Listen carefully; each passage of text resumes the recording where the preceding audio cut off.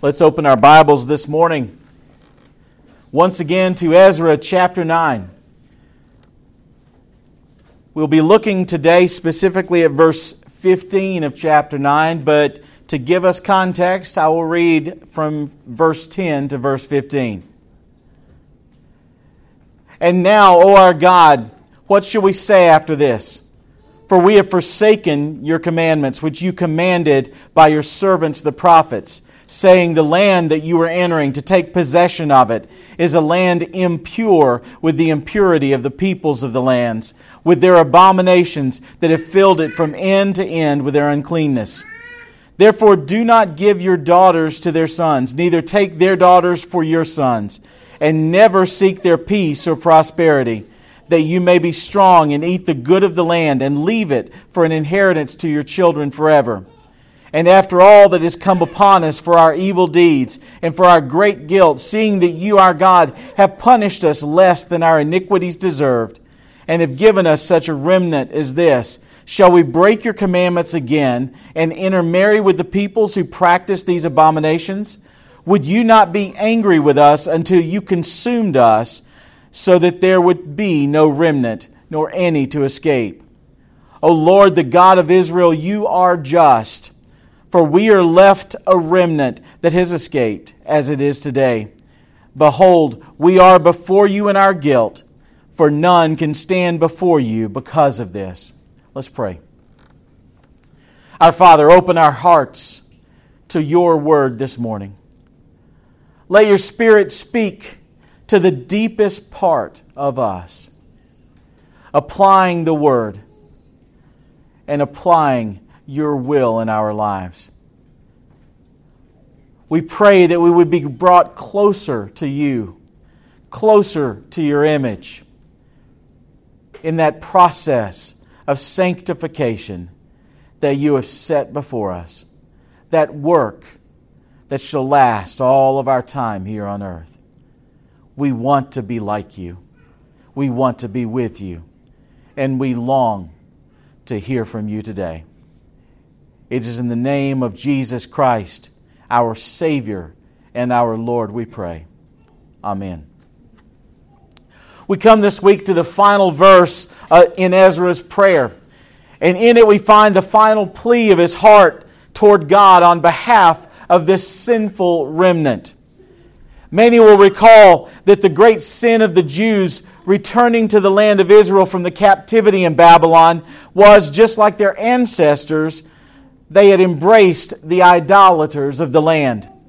They had become so close with them that they were compromising the purity of their loyalty to Yahweh, the one true God, to the point that they were even arranging marriages between their children and the idolaters. Some who were of more advanced age, there is evidence in the text, were also taking these women of the land to be their own wives. It's asserted by many scholars that this was the reason behind the teaching in Malachi 2 verses 10 through 16. That some were putting away their wives to marry the younger daughters of the pagans in the land. I'll say that I find Malachi's message a compelling message toward the returned exiles of Ezra's day. But Malachi may have preached this at many points after the return, perhaps as late as the end of Nehemiah. But you'll notice that the final part of Ezra's prayer really doesn't focus on the people or their sin. His focus is not on those things that have gone before. He instead focuses on God and His righteousness. And if you think about it a moment, there's no surer way to deal decisively with the sin in your life than to meditate on the righteousness of God Himself. In those moments where we set our minds to plumb the depths of His righteousness, pride and pretense fade. All of our excuses for sin pale. All of our thoughts of our own worthiness or our own goodness are put to shame. In the light of His holiness and His commandments, we see our utter bankruptcy of goodness. We know that there is nothing good within us that He has not placed there. All the time, though, Christians think that if we just concentrate on our sin, then we can control it because of our willpower.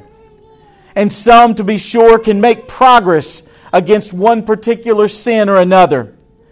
But often, when we see what is really occurring, we find that we're simply substituting one sin for another. Choosing a sin that is not so open to keep us from committing one that is. To choose a sin that is perhaps in our eyes a bit less deadly, to keep us from one that we think is more deadly. Like a person who has been abusing illegal drugs and simply changes their habits to abuse prescription drugs. Her state is not better. The sin has simply been moved to another target. And I fear we'll see much more of that locally in the future when marijuana is more plentiful and easy to get. But in the light of God's holiness, there is no sin that does not offend His righteousness. And in that light, we find we can offer no excuse that one current sin is better than another current sin. Both sins are deadly. And so let's take a look at the beginning of verse 15. O Lord, the God of Israel, you are just. Take a look at that last word, just. Most other translations, other than the English Standard Version, which I'm preaching out of, translate this word slightly differently. In your own version, if you're using a different version, you're probably reading, O Lord, the God of Israel, you are righteous. Now, I think I understand why the ESV translators made this choice, but I do like to imagine that there were some debates back in the translation room as they were saying, which word should we use? Because out of the 206 instances of this Hebrew word in the Old Testament, they only translated this word just 3 other times. The rest of the times they translated it righteous or some variant of that. Now please understand, I'm not saying that just is a bad translation. I'm saying that it captures one aspect of what is being talked about here. It may even be more accurate in the intent behind the use of the original word. Because this word carries with it the idea of being completely right, completely unaccusable, and entirely innocent. It carries all that wrapped up in it. We don't have a single English word that captures all of those things. And all of these ideas, righteousness, justice, and innocence, are often misunderstood or improperly defined in our world today. We read this morning, righteousness and justice are the foundation of your throne. Truth and faithfulness go before you. In our day, though, we find it hard to define righteousness. We look long and hard to find justice. And we have a complete misunderstanding of innocence. You see, the statement in Ezra could be taken as this: O Lord, the God of Israel, you are innocent. But as I mentioned in passing a few weeks ago, we don't have a good understanding of what innocence is. There are many who might point to a child and say that a child represents innocence. And that may be the closest analog we have here on earth among people. But innocence is not the same thing as ignorance or being naive. Innocence, that general kind of innocence ascribed here to God, does not mean that the innocent one is not aware of sin or evil, but they are untainted by it. They are untouched and they are guiltless of any evil or sin. So when we look at a child, do we really see a person who is untouched by selfishness, greed, pride, or other sins that proceed from their own heart? Perhaps an infant, but it doesn't take long for that sin nature to make itself known from the heart, even of a little one. But still, infancy and childhood are, for most of us, the closest we would come to calling someone innocent here on earth. Another time we might hear someone called innocent is in the context of a trial over a crime that they were accused of. When the verdict is returned and the defendant is declared innocent on the charges. But no one, not the judge, the jurors, anyone in the public, not even the defendant himself, would believe that that defendant is innocent of all things. Only that he is innocent of this single accusation. So what does Ezra mean when he calls God innocent? When he calls God righteous? When he calls God just?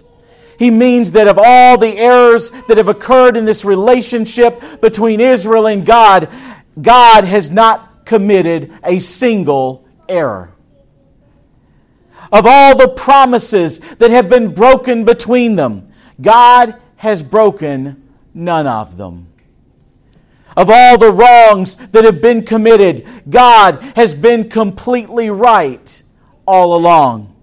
And if God chose to execute every single punishment for their sin, He would be perfectly just and perfectly fair in doing so. In writing his second letter to Timothy, the Apostle Paul put it this way: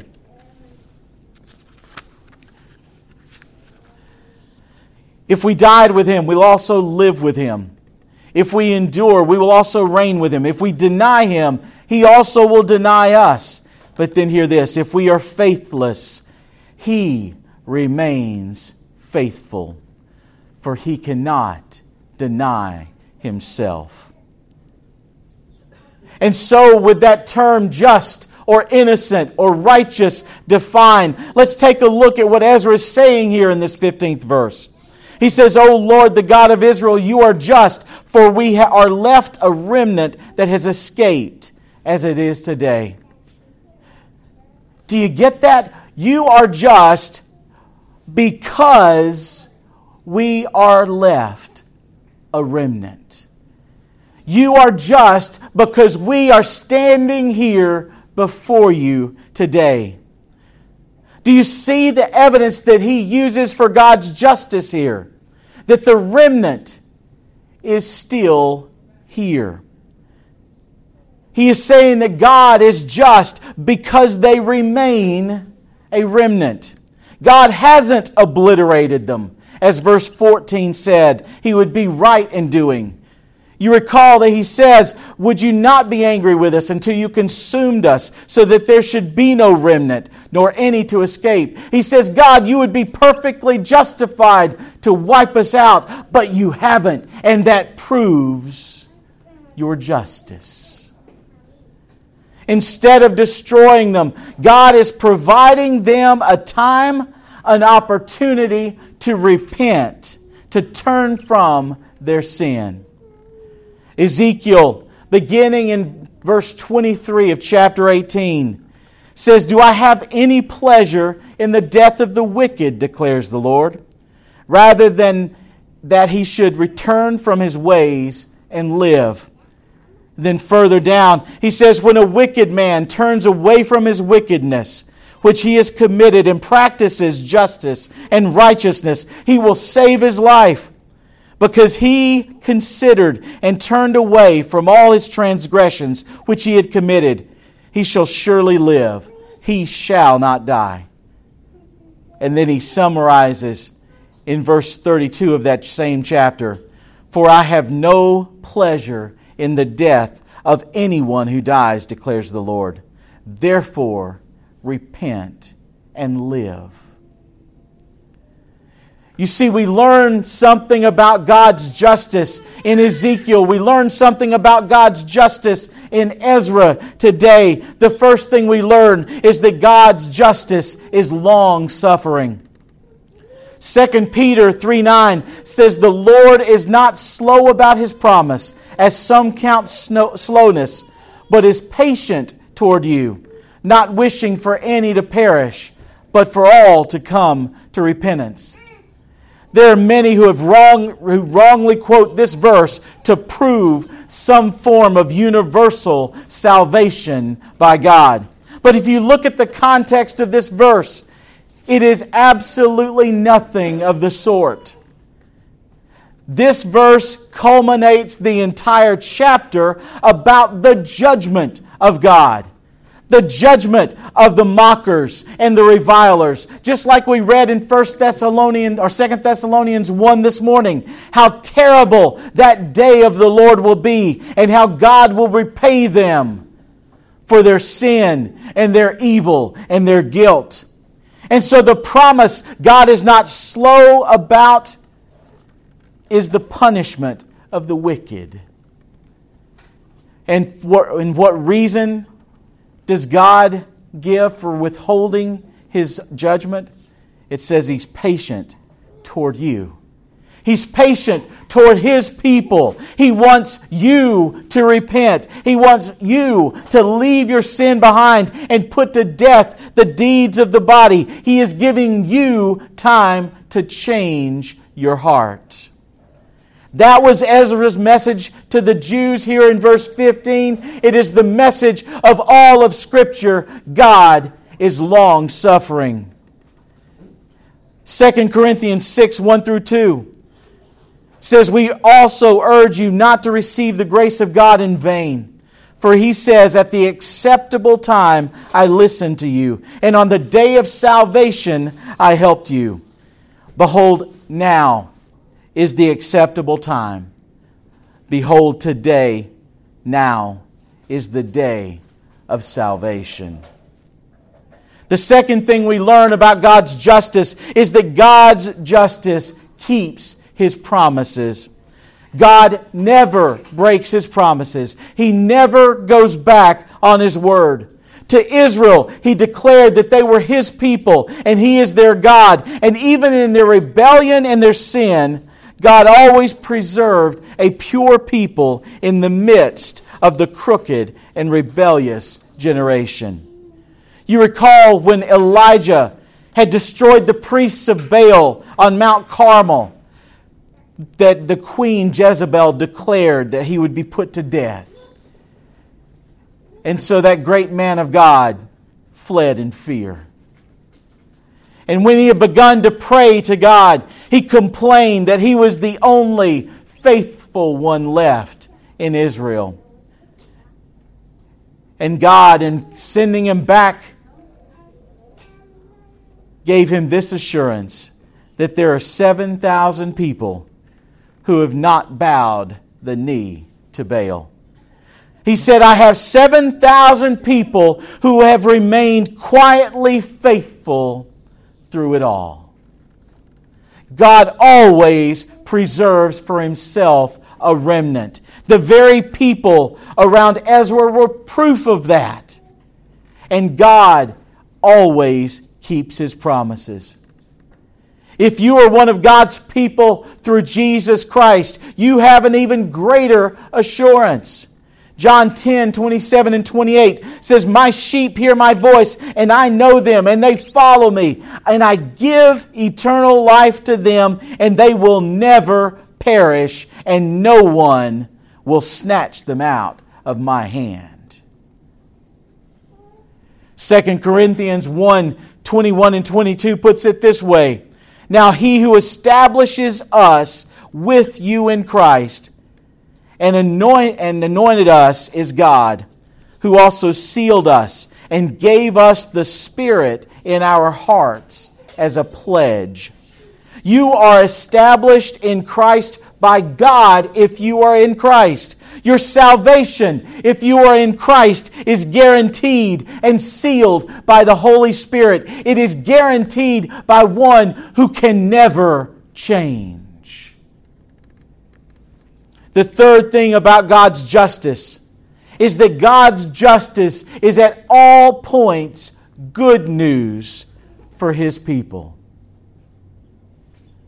The final cry of Ezra's prayer is this: "Behold, we are before you in our guilt, for no one can stand before you because of this." What is Ezra saying there? He is saying, God, we have only to trust in your mercy. We don't deserve to be forgiven. We don't deserve to be left here as a remnant. We can only plead your mercy. Mercy means that you are not given the justice that you deserve. It means that you deserve death for your sin, but you do not receive death for your sin. And so you may ask, and fairly, how can God be just if He lets things slide and simply dispenses mercy? Doesn't that make Him complicit in sin? Doesn't that make Him an enabler of unrighteousness? There are a lot of people today who try to claim the mercy of God this way. They say ridiculous things like, I don't believe a loving God would allow anyone to go to hell. Or, God loves me just the way I am. Now I got to tell you, I love each of my children from the moment they were born. But it doesn't mean I wasn't happy when they got out of the diaper stage. It didn't mean I didn't want them to change. It didn't mean that I didn't want them to mature. I loved them. And I loved them enough to help them mature. But the modern Christless, crossless theories that so many people are betting their lives on is worse than wrong. It is deadly. God doesn't simply dispense mercy willy-nilly. The Bible is quite clear on how God delivers His mercy and keeps His justice intact. You see, God's justice always contains a provision for the redemption. It always contains that part that says, repent, turn from your sin, come back to me. God has always made a way. From the very beginning, we look at Genesis chapter 3, and we don't often go past the curses that God proclaims. But in verse 21 of Genesis chapter 3, we read this. The Lord God made garments of skin for Adam and his wife and clothed them. Do you remember how they knew that there was something wrong? Do you remember how they knew that they had sinned? Because they realized they were naked. And so God, in covering them up,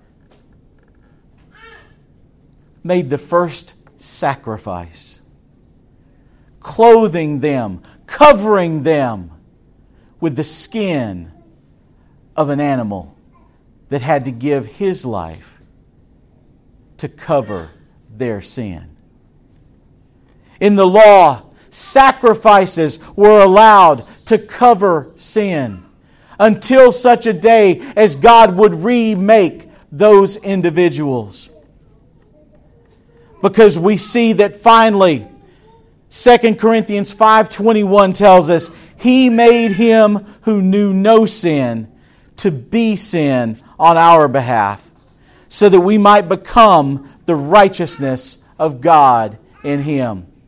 In the former days, He covered sin, waiting for the day when Jesus Christ would die on the cross to remove sin, to take care of it completely and eternally. And so we see what God and God alone did. Jesus, who was fully God and fully man, lived a perfect life, a righteous life, an innocent life. And God made Him sin on our behalf and crushed Him on the cross. Jesus endured the full, pure, unfiltered, eternal wrath of God on behalf of His people. And He paid in full for every sin that you would commit if you were His. And He did it so that we are able to become the righteousness of God in Him. Now please allow me to focus on that just a minute. Because every word in that phrase is important. That we might become. It's not that we might be covered anymore. It's not that we might be hidden anymore. It is that we might be remade. We might become. We might be reset. Or in the words of John 3, we might be born again. So that we might become the righteousness of God. And like we talked about before, that word righteousness carries with it the idea of innocence. And so He is saying we can become innocent before God. There are times when I have sat and meditated on what it means to be innocent. To be truly free of that guilt. But we mustn't stop there, because there are a couple of other words in that phrase. We might become the righteousness of God in Him, in Christ.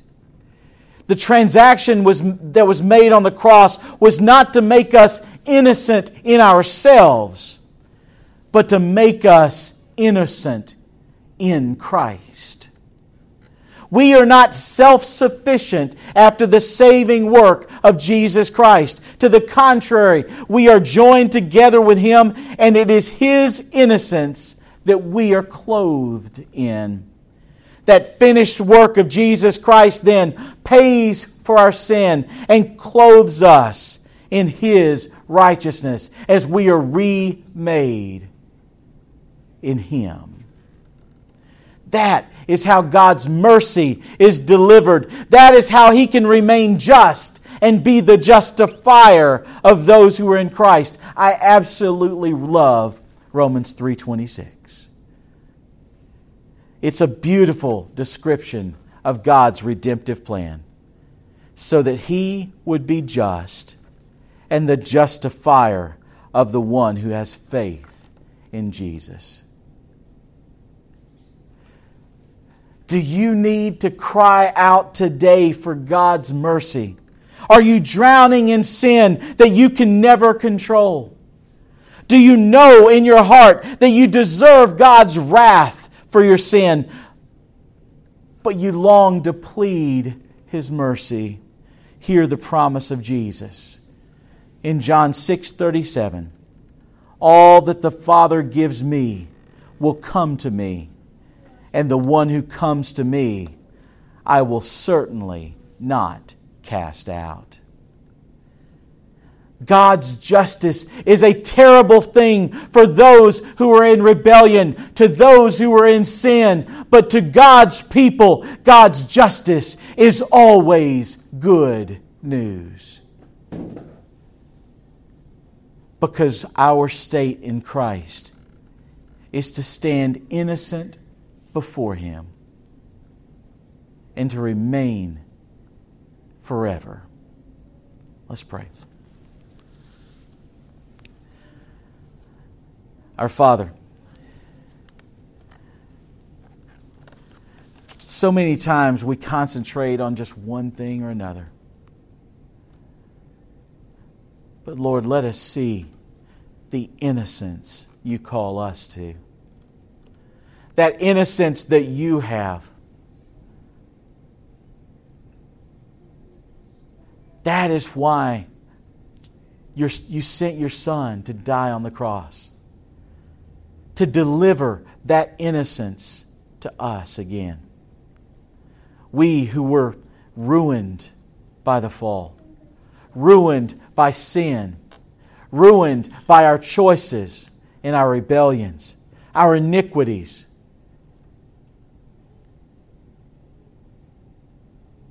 You sent your Son and call us to repent and believe in Him, to follow Him, to trust in Him and the sacrifice He made so that we can stand before You, so that we can be with You, so that we can look forward to His return.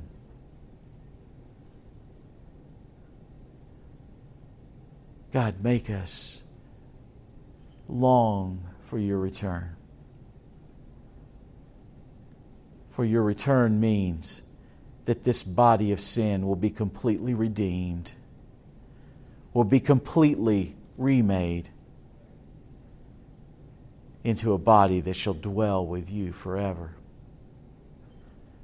We long for that day, for the appearing of our Lord Jesus Christ. And we say together as Your people, come quickly, Lord Jesus. Amen.